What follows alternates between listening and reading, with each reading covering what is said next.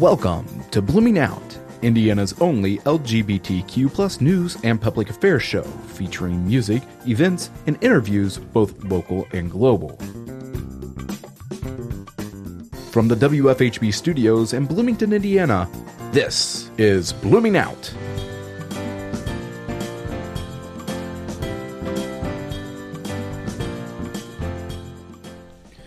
Good evening and welcome to Blooming Out on WFHB. I'm Ryne Shadday. I'm Colin Shassberger. And I'm Jeff Poling. On tonight's show, we have our featured music and the LGBTQ area event calendar. We also will be discussing this week's LGBTQ plus news headlines. But first, as you may have noticed, we have a new member of our staff. Tonight, we want to spend a few moments getting to know our new board engineer, Jessie Grubb. Good evening. Jessie, welcome to the show. Thanks. Jessie, you've been with us now for 3 weeks since Sarah left, I believe. Yep. A little longer, just on the back end, learning from Sarah. You had big shoes to fill, and we're definitely happy to have you here. But you've been doing a great job thus far. So, just a few things that we want to learn about you. We do this with each and every one of our new volunteers, and you are not going to be not included in that list. So the first thing we want to know is just tell us a little bit about yourself, where you grew up, and just a little bit about your background. Well, my name is Jessie Grubb. I'm 19. I've lived in Bloomington my whole life in the same house and everything. I am going to be a sophomore at IU in the fall. I just finished my freshman year. I'm studying cinema studies in the media school. So it's a little bit about me. Now, Jessie, how do you identify? I'm a female. And what do you mean? Sexuality-wise. Oh, my sexuality. Yep. Well, I don't really think I am decided yet. I've had girlfriends and I've had boyfriends, and I don't really see a difference. Like, love is love and people are people. So I haven't really came to any grand conclusion on my sexuality yet. I don't know. That's awesome. Yeah, that's perfectly fine. You fit right in with everybody else here, so that works pretty well. So when did you come to that conclusion? Obviously, you still haven't, I'm going to rewind there. You haven't come to a conclusion quite yet, but when did you realize that maybe love is love? Definitely during high school. I hadn't really considered like being gay or anything before then, and it's definitely when I experimented with the same sex. So that's when I realized wow, this is the same. I feel the same for a boy and a girl, I don't know. Did you find that your friends, any of your friends, were also in that same boat or situation? Yeah, I feel like even if we were quiet about it, we knew each other, and we knew that we could be loud about it and they wouldn't care. We could talk. And when you say they wouldn't care, I love that. Could you just kind of expand on that a little bit? Yeah, just being from Bloomington, I feel like it's a overall pretty accepting community. And in high school, we had a gay-straight alliance that I could find some security or support in if I needed that. So I just felt like there wasn't anyone out to hurt me or get me for having those thoughts or feelings. So overall, just a pretty safe environment. It sounds like you had a decent time growing up, and especially in a community as easygoing as Bloomington. But did you have any homosexuality issues growing up? Was anything said in the family? Was anything said at school? What were your issues? And as a 19-year-old, I know this is going to become a loaded question here, but as a 19-year-old, how have you seen maybe homosexuality as different than maybe it was even when you were 10 years old, for example? It's a good question. As far as having backlash from being gay, my best friend actually told me I was going to hell for it. So that was something that really like put a lot of stress on our friendship, and we just like can't really talk about that anymore. And that's something I'm fine with because her friendship means so much to me. It's just like, this is part of me, but we can ignore that and we can still be friends. And in my family, like, I'm not really out to my grandparents. I don't feel I have to be.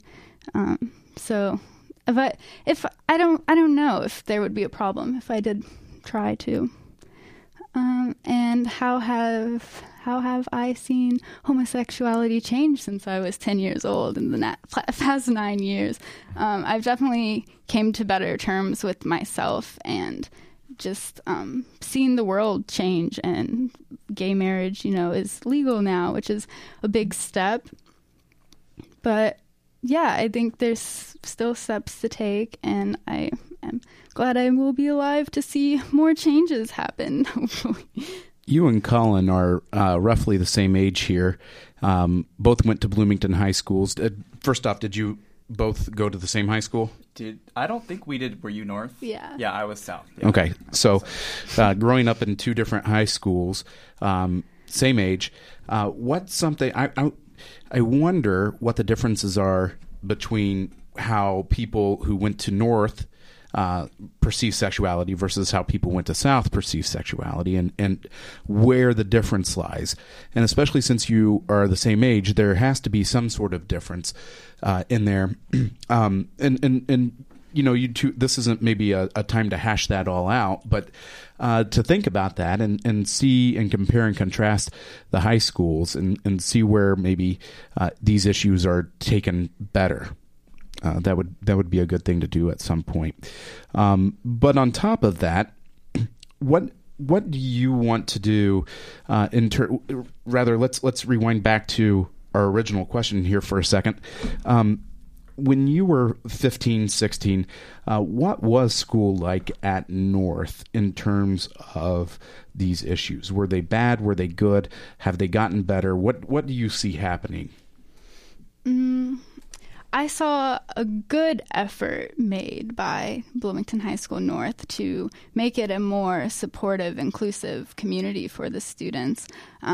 They opened gender neutral bathrooms either my junior year, and they made a good effort to use the pronouns kids wanted them to use and the names they wanted them to use on like their diplomas and like on announcements and all kinds of things, just trying to, find those students and know how they want to be respected and treated.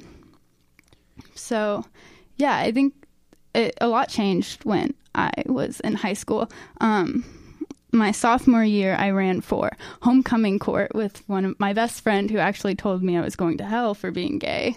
She and I ran for homecoming together because we were like, let's be different. Let's be two girls at homecoming. That sounds fun. And like, even though we weren't a couple, we were like, we want to see how people will react. Mm-hmm. So we did that, and they actually wouldn't let us win because we were two girls. We got enough votes. We got more votes than everyone else, but they were like, this isn't a couples thing. This is a male and female thing. And we fought back, and we got to go on the homecoming float thing or whatever with another couple. They made us like have another male and female couple there too. So that is one thing that I was like, why are you doing this? Like, why can't you just we won, so just let us have it. Mm-hmm. But yeah, you think to other schools in the U.S. who have been a little bit more liberal in allowing their students to go out and be out, and a couple of lesbians ran a homecoming court. A couple of gay guys have run a homecoming court. So why wasn't that possible in Bloomington, even though you weren't even a couple, And what I find even more interesting about this all is that this is with your best friend who said that you were going to hell. So, yeah. That is really interesting that she was even willing to let you get in with this. But what did she think about that? Well, it was my idea kind of, I was like, I want to be homecoming queen because I was like, this is, I could do it. I wanted to make posters. I wanted to like promote myself, I guess. Right. But she was all for it because we'd been best friends since kindergarten. So she just wanted to support me, and she was equally upset when they said, you guys can't have this. She was like, why not? We deserve it. We worked our butts off to make all these flyers and to tell people to vote for us. And yeah, we had seen so many same-sex couples winning homecomings. So that's also why I was like, let's try this out here and see what happens. Very interesting. That might be something that we need to bring up to Greg Chaffin the next time we have him on the show when we speak to him about these things. Jessie, what do you hope to get out of volunteering with us here on Blooming Out? What's something that you really are looking forward to? I'm just looking for more radio experience. I've had a few radio shows, and none of them have been talk shows, so just gaining more confidence being on air and meeting more people. And yeah, just I want to add like a female voice to the show, I think, and a younger voice too, just a different perspective. And do you consider yourself much of an advocate as far as, political, wanting to change things, or is it just, interesting and you're enjoying just the daily, finding out what's going on in the LGBTQ community? I wouldn't say I'm an advocate because there's so much more I would have to do to want to call myself that, but I definitely want to push boundaries where I can and just like learn myself. And that's a great advocate trait. That's a good thing. So, what do you hope to bring to the show? Like something that you feel that it could use. Not that it's missing necessarily, but just something you'd like to add to it. Like I said, just a female voice. Yeah. A different perspective. Like, I don't know, really. Definitely a different perspective, a different generation's perspective. Is what I'm seeing, and that's what I'm really loving about what we can do here. We have people of all different ages, all different backgrounds, obviously all different sexual orientations and gender identities and everything. And anyone listening, I encourage them to contact us if you're at all interested in being a part of this really great group. We get staff that comes in and out, and especially if you're listening and you've been listening for a while, Jessie proves that, and Sarah before her proves that anybody can get here on Blooming Out and volunteer in any capacity and be welcome here. So, we enjoy Jessie being on the show, definitely. And we want to learn more things from her over the course of her tenure here on the show. So we have some great sophomores, rising sophomores on the show. 3 of them, in fact. I didn't realize that we had 3 sophomores here on the show now. Wait. I'm a junior. Oh, you're a junior. Sorry, Colin. Goodness. Sorry, buddy. So 2 rising sophomores and a rising junior on the show. But there's plenty of opportunities for anybody to get involved. Jessie, what has been your favorite thing thus far about learning what you're doing? My favorite thing about learning what I'm doing is being like, you guys are open to mistakes, which of course we don't want mistakes, but just like when something happens, it's like, this is what you do next time. This is how it can be better. And it just feels like I'm learning and getting better with each show. So, and especially if that's going to help you in your career, what future plans do you have? Well, like I said, I'm going to school for cinema studies, which I don't really want to make movies. I'm a Gemini, so I like making projects fast and just getting one thing done and moving on to the next. So, but what I want to do is pretty much just like in the music scene. I want to like make music videos and make music, and I also make a zine, so I like interviewing people and writing about. And for those who don't know what a zine is, it's a magazine. It's a self-published magazine. Mine is called Shut Up and Listen, which features female-identified musicians and artists. We've put out 6 issues so far in like 7 months, so it's a pretty fast-paced little project I've got going. Congratulations. So, yeah, I just want to continue with that, see where that goes, and I don't know. I love radio, too, so got a lot of options. It sounds like it. All right, Jessie, thank you for joining us today, and also thank you for all the work that you've already done, and we can't wait to see what else you have left to do. Yeah. Thanks for having me. Thanks, Jessie. And it's now time for our first music break of the evening. Rising musician Julia Weldon released Tuesday her newest song, Til the Crying Fades, and an accompanying music video, which honors the 49 lives lost on June the 12th, 2016, in Orlando's queer nightclub Pulse. Weldon invited director Alessandra La Carraza and producer Justine Lee-Violette to create a video that celebrates the diversity of the LGBTQ community, as drag queens, dancers, and local artists are featured in the film's colorful cast. The location of the video is aptly set within a queer bar, which La Carraza says underlies the importance of safe spaces for marginalized communities. La Carraza also felt it was important to highlight the tragedy as something that especially shook the Latinx community, saying, "While the attack on Pulse deeply affected the whole LGBTQIA community, it disproportionately affected the Latinx community as most of the victims were Latinx." Weldon's new album, Comatose Hope, focuses on the dark realities of the world and how these occurrences deserve to be acknowledged rather than overlooked. She found inspiration to create the album after falling into a coma a week after receiving gender-affirming surgery. The singer experienced major setbacks after waking, as her damaged sensory perceptions made simple tasks like walking, talking, and eating a challenge. Her perseverance led to a speedy recovery and to create a Kickstarter page to fund Comatose Hope, now scheduled for premiere on July the 13th. With Til the Crying Fades, here is Julia Weldon.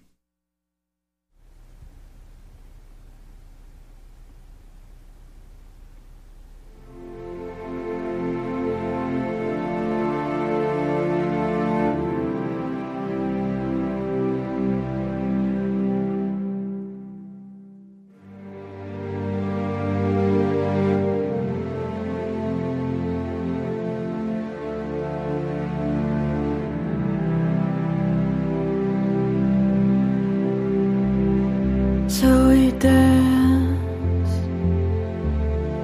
to the dead, 'cause we can't bring them back.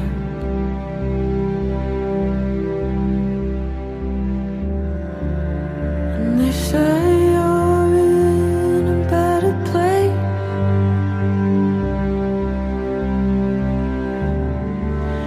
but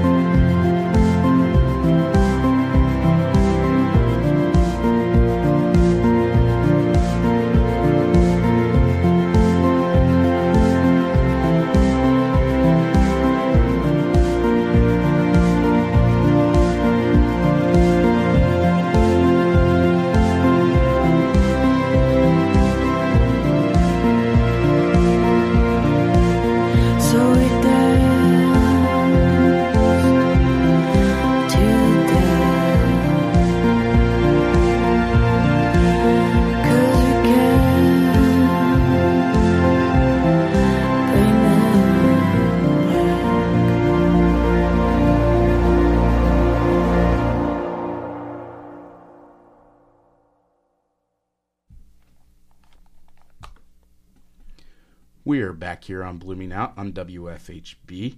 I'm Ryne Shadday, and we've got Colin Shassberger and Jeff Pulling on board with us this evening. We have a lot to talk about this evening, but the first thing we really want to talk about, and first off, you want to know who that song was by. It was Julia Weldon with Til the Crying Fades. And as with last week, we are here, and there seems to be a lot of items to talk about in the news world. And we're going to continue that discussion with our coverage of LGBTQ plus issues around the world. And one of the first things I want to talk about is an Advocate article. And I'm going to read the blurb first before we discuss that article. Danica Rome has won the Democratic primary for the Virginia House of Delegates' 13th District, making her the first out transgender candidate to win a Virginia state legislative primary and giving her a chance to be the nation's only out trans legislator, if she can beat one of the most anti-LGBT lawmakers anywhere. Rome today bested 3 other Democrats, and in November she will face Republican Bob Marshall, who has represented the district for 25 years and is known as Bigot Bob and Sideshow Bob for his extreme anti-LGBT stances and other far-right positions. This is as serious as it gets, Rome said. We have a chance to change the narrative. She did not run for herself, she added, but for all LGBT people. Rome told the Advocate she will fight for transportation, not discrimination, as the district sorely needs improvements to its highways and expansion of mass transit. Her other priorities include jobs and education. But Marshall, she said, has been focused on proposing anti-LGBT legislation. Just this year, he introduced a bathroom bill that would not only prevent transgender students from using the restrooms that match their gender identity, but require teachers to out trans kids to their parents. He used the debunked argument that in the absence of such a measure, men would pretend to be transgender prey on women in restrooms. Gentlemen, it goes without say that these folks need to be focused on other issues. There are other issues to focus on rather than social issues. And unless you're progressing social issues, we shouldn't be focusing on them at all. Let's go back to what Rome said, and she wants to focus on transportation issues. That is something that's sorely lacking in this country. It's not just social issues all around, or guns, as the Republicans would like us to believe, but we have other things. Transportation is sorely needed. What do you think should be a focus of Sideshow Bob or Bigot Bob as these folks should be on? You know what he's going to focus on in this campaign. He's going to focus on Rome's sexuality, Rome's gender identity. So what can we do to help these legislators? And obviously he is already in there in the 13th district in Virginia. What can we do to help them move along and realize that there are more important things to focus their efforts on? Well, I love the fact that Rome is going after these important issues that her, in this case, Republican opponent is not going to focus on, because in my opinion their butter isn't, their bread isn't buttered on the it has nothing to do with transportation for them. It's all about social issues. It's all about anything where they can fire up the religious right, anything like that. That's where they get their power. But I find this incredibly ironic because, here you have, in my eyes, a stereotypical, very, very right Republican who, I feel like ever since the North Carolina bathroom bill, they've been so focused on, oh my gosh, what if this happened? But here you actually have real, tangible issues such as transportation, worrying about, oh no, what if a man pretended to be transgender and went into the bath? That's not going to happen. The chances of that happening are so unlikely, but your roads actually need to be fixed.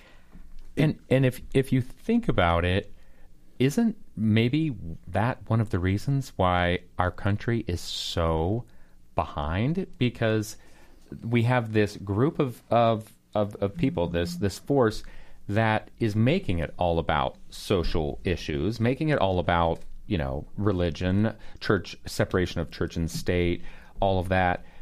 And while all that energy is being focused on that, there's no thought to, we are one of the countries that is sorely behind on things that could really move us forward.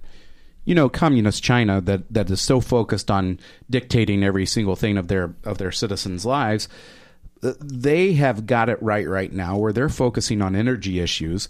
They have got it right now where they're focusing on transportation issues. They've got it right now where they are building buildings that have urban gardens on them on every single floor of high-rise buildings. Mm-hmm. While we sit here in America on our fat butts, and that's not what I was going to say.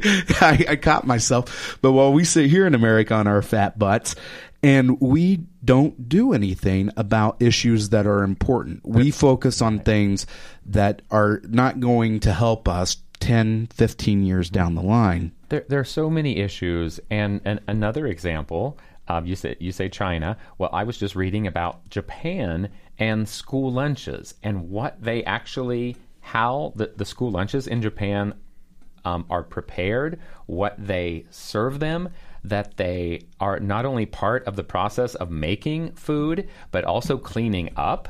I mean, imagine trying that here. It wouldn't work because our children are too privileged. So, that those things won't work, JP. I didn't say that. I did. And meanwhile, this just came out today that the Commerce Department kills employment protections for LGBT people. Sexual orientation and gender identity protections have been removed from the Department of Commerce's Equal Employment Opportunity Statement. In a statement signed by Secretary Wilbur Ross, the department pledges that, quote, the Department of Commerce does not tolerate behavior, harassment, discrimination, or prejudice based on race, color, religion, sex, national origin, age, or disability. We will also provide reasonable accommodations for applicants and employees with disabilities. And then, as BuzzFeed points out, sexual orientation and gender identity protections have been included since 2010, and other tweaks were made to the language as well.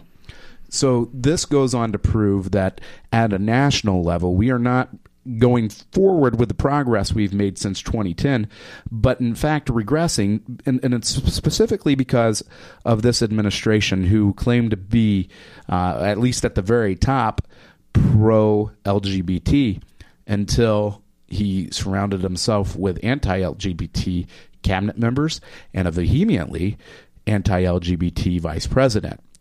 So whatever you were thinking, if you are an LGBT plus person that voted for Trump, that is not who he is focusing on. And we know that it's not always single issues that we're focusing on. And I know that I'm not a single issue voter, but these are protections that are needed, and these are protections that we need to focus on. But on top of that, we need to be focusing on roads and transportation and making people equal and not pushing people down and so forth and so on. Stuff that we are terrible as a nation doing. Time for our top of the hour. This is WFHB, listener-supported in Bloomington, Bedford, Ellettsville, and Nashville. Community radio for South Central Indiana and online at WFHB.org. The weather right now in Bloomington is 83 degrees Fahrenheit. Tonight there's a 20% chance of thunderstorms with a low of 66. There's going to be some fog in the morning tomorrow with a high of 89. And tomorrow night, there's a 30% chance of thunderstorms again with a low of 68. It looks like it's going to be pretty rainy for the few days after that, so make sure you have your umbrella. Now back to Blooming Out on WFHB. All right, well, we're ready to get back into the second music break of the evening, and this is queer post-punk band Absolutely Not. They released yesterday their single City Creatures, which will appear on their debut album Errors.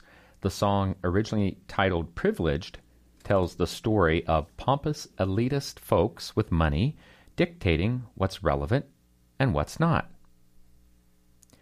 Frontman Donnie Moore says, musically, it's an ode to every slick pop rock post-punk song that came before me. I hope people are tapping their feet on public transit to this song. Absolutely Not, City Creatures fits seamlessly into the Chicago band's dark comic sensibility and fresh glam rock sound. It's a natural follow-up to the first release off Air's Strictly Top, and promises an awesome debut album. Here is Absolutely Not with their newest single, City Creatures.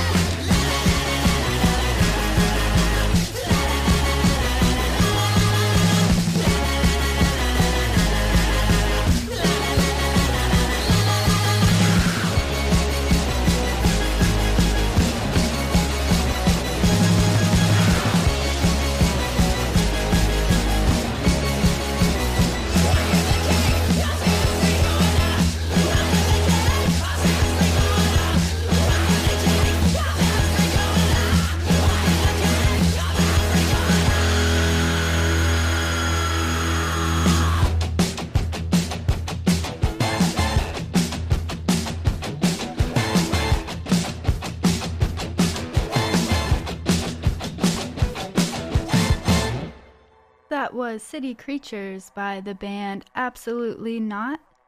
Support for WFHB and bloomingOUT comes from The Back Door, downtown Bloomington's queerest bar, dance club, and venue. From live bands and DJs to drag shows and karaoke, there's something for everyone every day of the week. The Back Door is located at 207 South College Avenue in the alley behind Atlas Bar. For more information, you can go to their Facebook page or their website, bckdoor.com. bloomingOUT is also supported by the Quarrylands Men Chorus, Bloomington's premier chorus for gay, bi, and trans men and their allies. You can find more information about their group online at quarryland.org. Now back to bloomingOUT here on WFHB. And continuing on with tonight's show, we would like to take a little time discussing the issue of being out in sports. And this is from Outsports. This week saw new champions crowned in the NBA and NHL. And along with the current champs in the NFL and Major League Baseball, we have 4 teams who are LGBT supportive.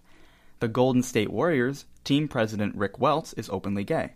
Head coach Steve Kerr has said he wants gay players to come out. I think a lot more athletes and people in the sports world will need to come out before we really see the change, he said last year. Kerr also said that gay slurs need to be treated the same as racial slurs.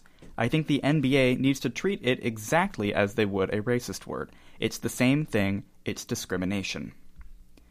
The Pittsburgh Penguins LGBT ambassador Chris Kunitz was a key player in the Penguins' playoff run, and he is the first player since 2005 to win 4 Stanley Cup titles.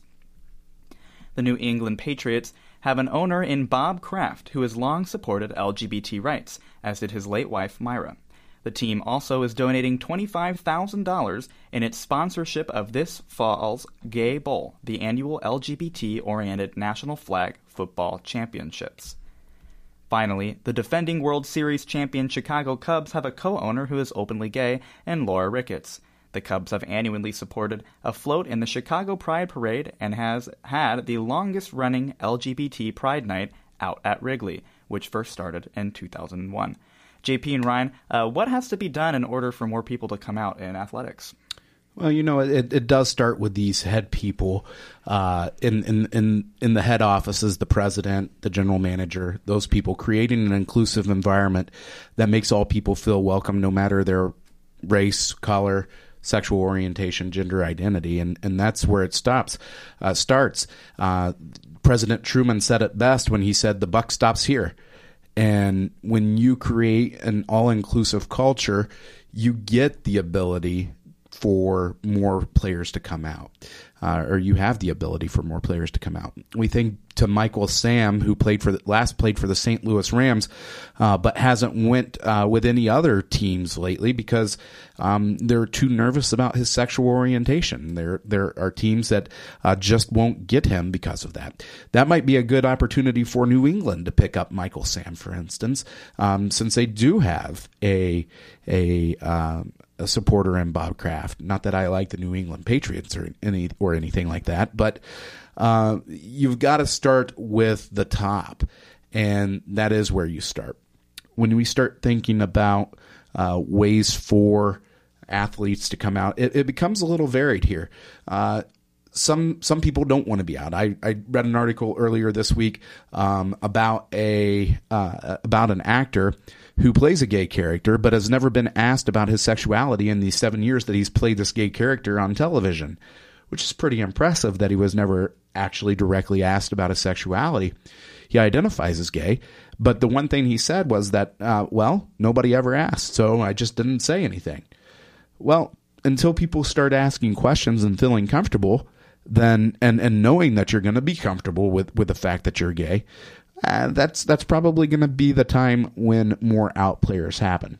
We've got to think of how many sports there are, not just professional sports, but intercollegiate sports as well. Students still have a hard time coming out in college, but you have outlets like Out Sports, which allows LGBT athletes to write their stories, and it's pretty impressive, the stories that come out of there. In fact, IU has had an out swimmer have an article done about him in Out Sports. So these venues are great ways for professional athletes to start coming out. You look at other countries that don't quite have this problem, at least any longer. You've got Tom Daley in Great Britain coming out in the swimming and dive team for the Olympics there. You have Ryan Mincham down in Australia. You have even more players, out players. Mia Hamm, I do believe she's a lesbian in soccer. And these are all great opportunities for people to come out and use those folks as role models. Yeah.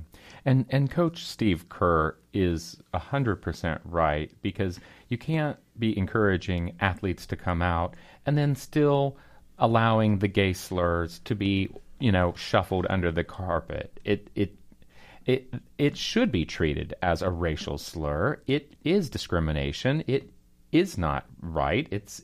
So that needs to be amped up. And in our community, I don't like making comparisons to race in any means, but the F word is as bad as the N word to some people in the gay community.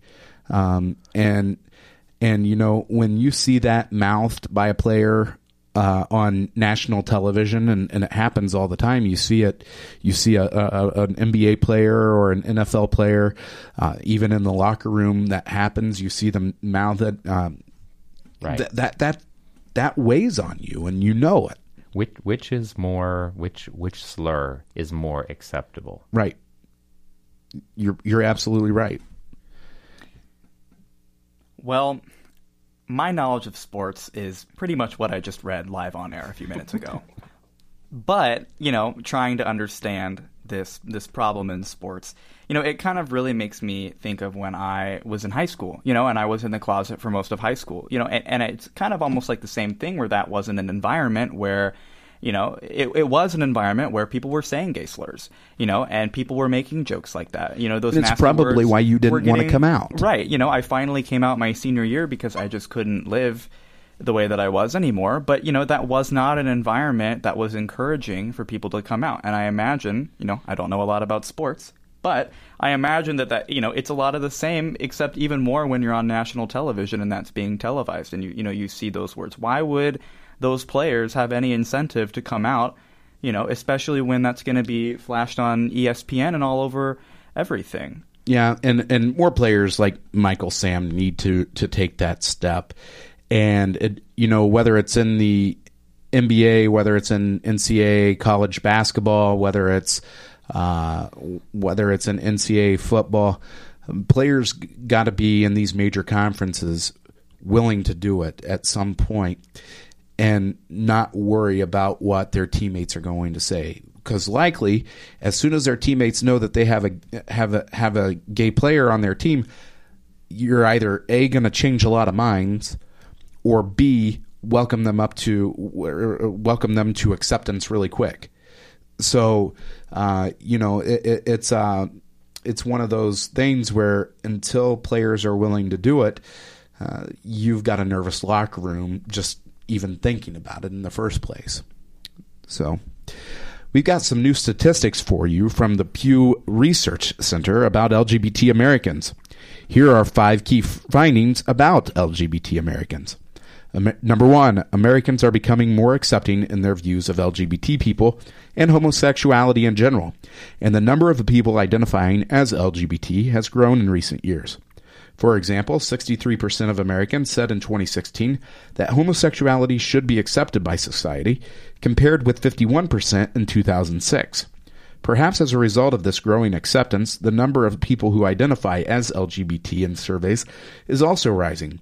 About 10 million people, or 4.1% of the U.S. adult population, identified as LGBT in 2016, according to the latest estimates from Gallup. Number 2, bisexuals make up the largest share of LGBT Americans. In Pew Research Center's 2013 survey of LGBT Americans, 40% of respondents said they were bisexual, while 36% identified as gay men, 19% as lesbians, and 5% as transgender. Number 3, gay men and lesbians are more likely than bisexuals to be out, according to the 2013 Pew Research Center survey.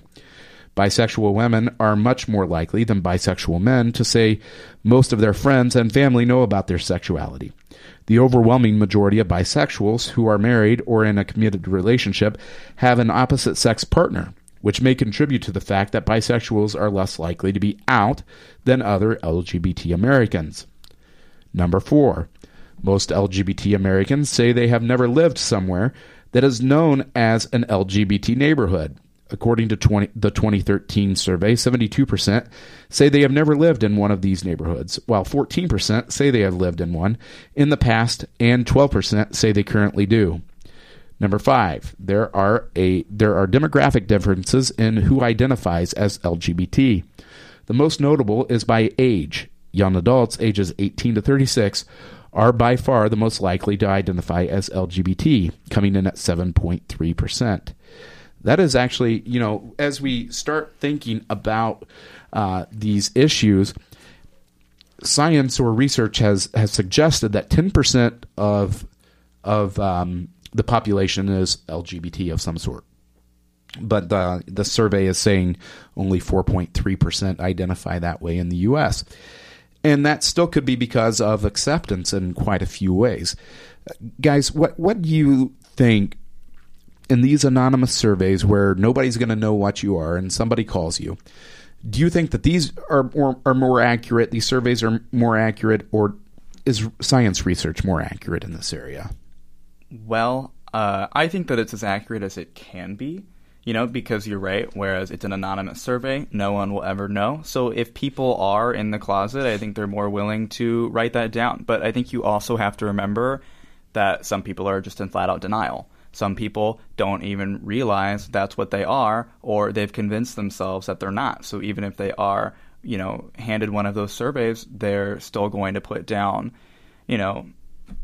something else. So, and I remember being in a place like that, where I was in complete denial about being gay. So I think that it's the most accurate that it can be. I remember in high school taking a survey that was a little off-putting to me, that in a way, because I remember how I wanted to answer it, and I remembered how I did answer it, and it wasn't the way that I wanted to answer it, and it was about sexuality, and they had a neither. They didn't ask, so it was like straight, female. I can't remember what all the categories were.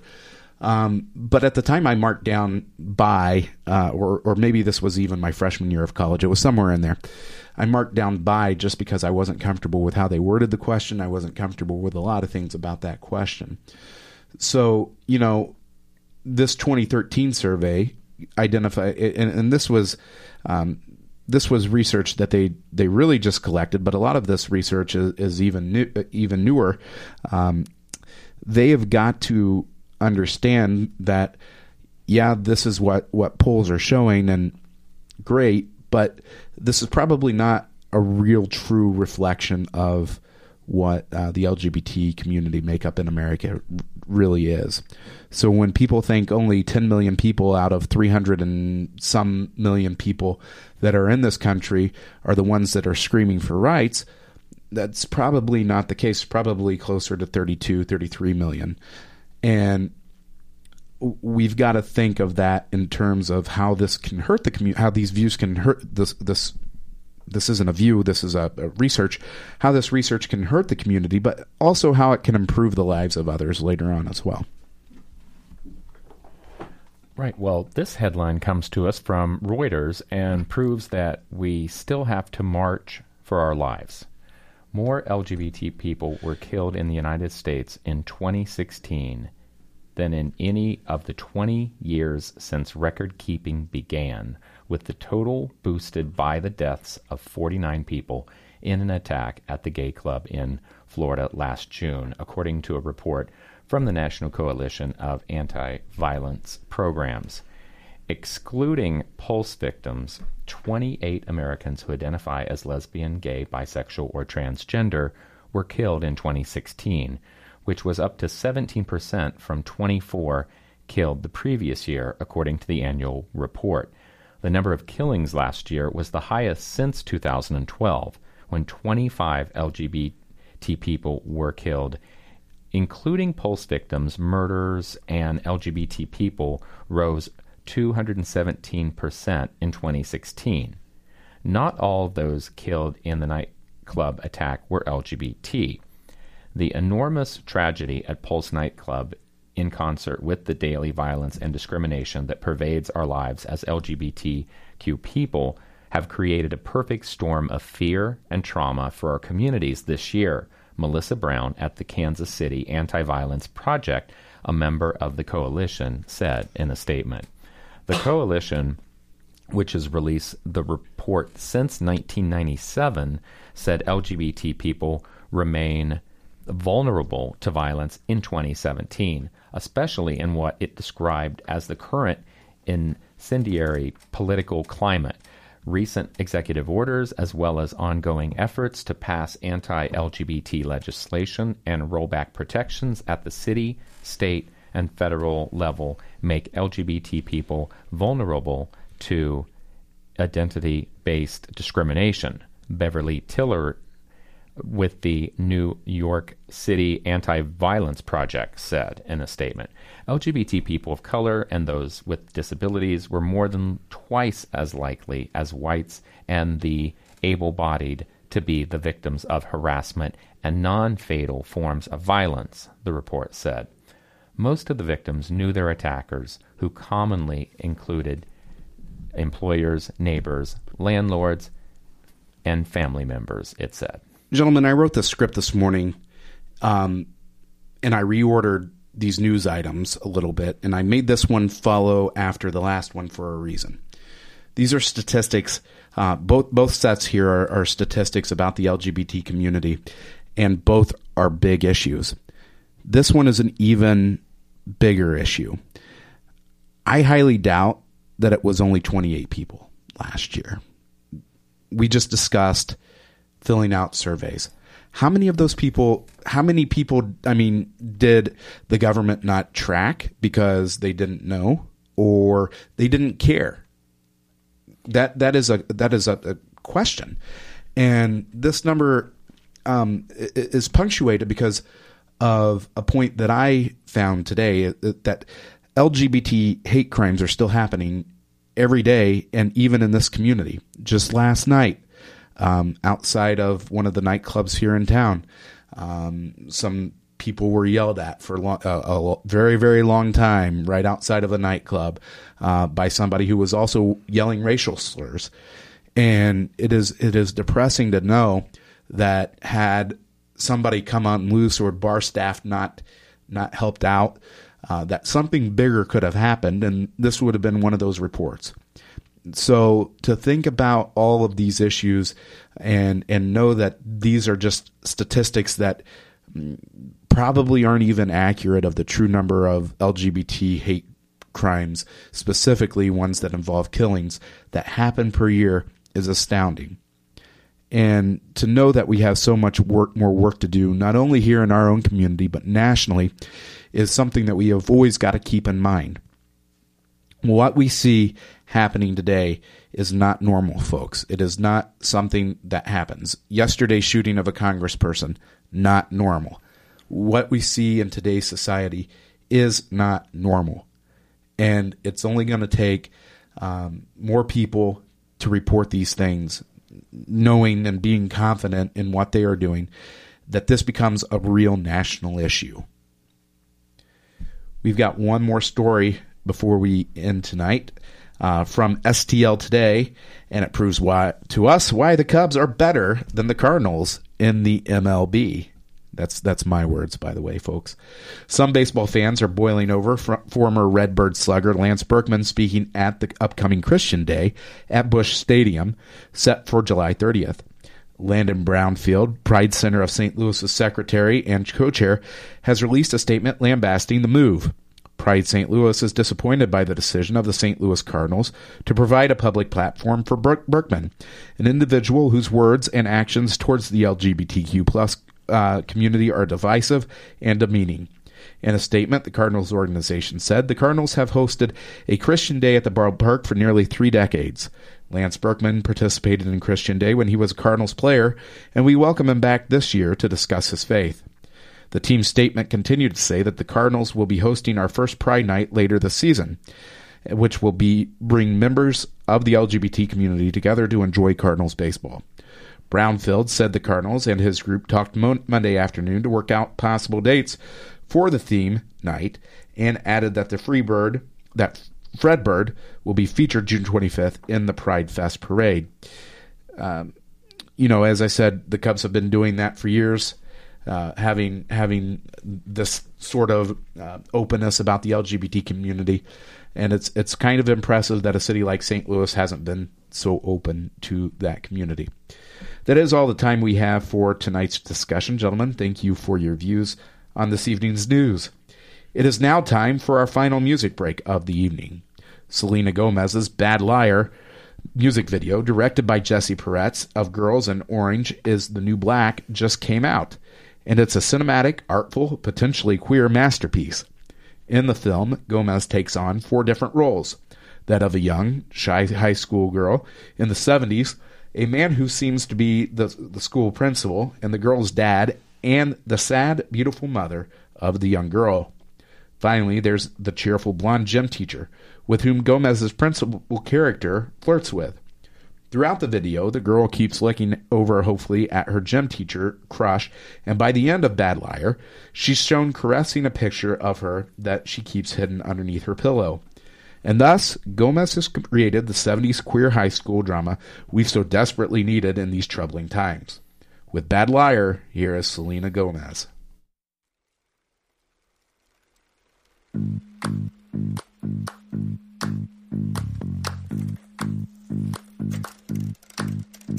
I was walking down the street the other day, trying to distract myself, but then I see your face. Oh wait, that's someone else. Trying to play it coy, trying to make it disappear. But just like the Battle of Troy, there's nothing subtle here. In my room there's a king-size space, bigger than it used to be. If you want, you can rent that place. Call me an amenity. Even if it's in my dreams. Ooh, you're taking up a fraction of my mind. Oh, every time I watch you serpentine. Oh, I'm trying. Oh, trying. Oh, trying.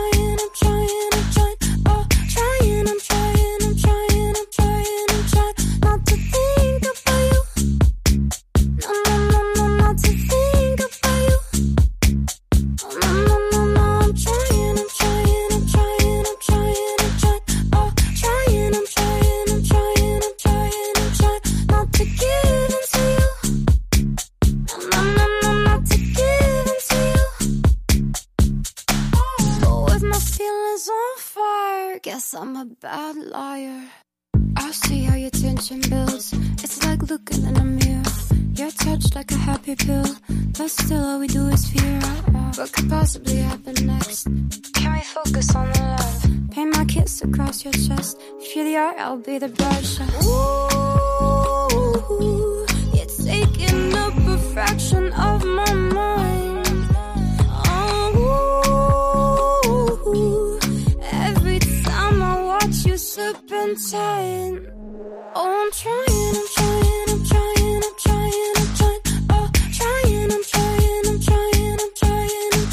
Not to think about you. No, not to think about you. Oh, no, I'm trying. Oh, trying. Not to give in to you. No, not to give in to you. But with my feelings on fire, guess I'm a bad liar. And oh, baby, let's make reality, actuality, a reality. Oh, baby, let's make reality. And that was Selena Gomez with Bad Liar. And to finish out tonight's show, it's time for your weekly LGBTQ+ area event calendar. HIV testing will continue to be provided by Positive Link throughout the summer on the first and third Thursday of each month at the LGBTQ+ Culture Center. This free, confidential 20-minute testing can be scheduled by contacting the LGBTQ+ Culture Center. An IU staff member is forming a meetup group open to Bloomington area LGBTQ+ adults of all ages. If you're in town and would like to join like-minded folks for fun social activities, learn more by visiting www.meetup.com/Bloomington LGBT Social Meetup. The annual Kentuckiana Pride Parade and concert will take place tomorrow, Friday, June 16th. The gates open at 6 p.m. with the parade beginning at 7 p.m. Full entertainment, ticket information, and sponsors can be found at kypride.com/festival. Big Brothers Big Sisters of South Central Indiana will celebrate their grand opening at a new location on June the 20th. The ribbon-cutting ceremony will begin at between 4 and 6 p.m., and light refreshments will be provided. Chicago will be hosting their annual Gay Pride Parade on Sunday, June the 25th at 11 a.m. Eastern Time. And Bloomington Pride will be holding its Orlando Pulse Remembrance and Picnic on Sunday, June the 25th from 1 to 3 p.m. at Bryan Park. The memorial will also be a discussion on ways we can all support LGBTQ+ people of color, particularly in the Latinx community. The memorial will be followed by a free, family-friendly pitch-in picnic.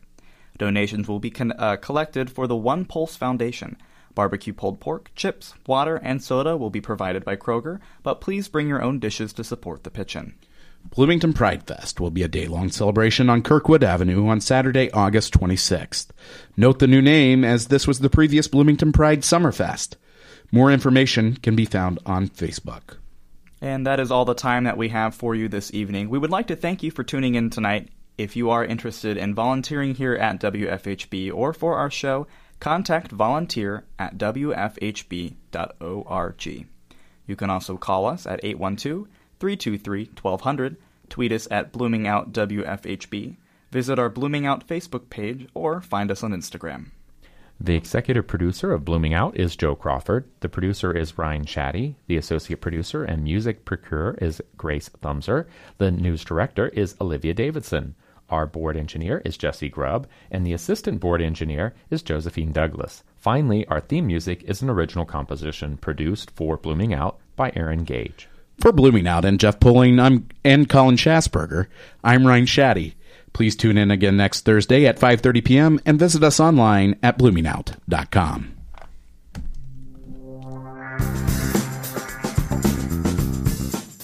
Blooming Out, Indiana's only LGBTQ+ radio program, airs every Thursday evening here on WFHB at 5:30 p.m. You can also stream us 24 hours a day, 7 days a week on WFHB.org or bloomingOUT.com. Thank you for listening. Please tune in again next week to Blooming Out.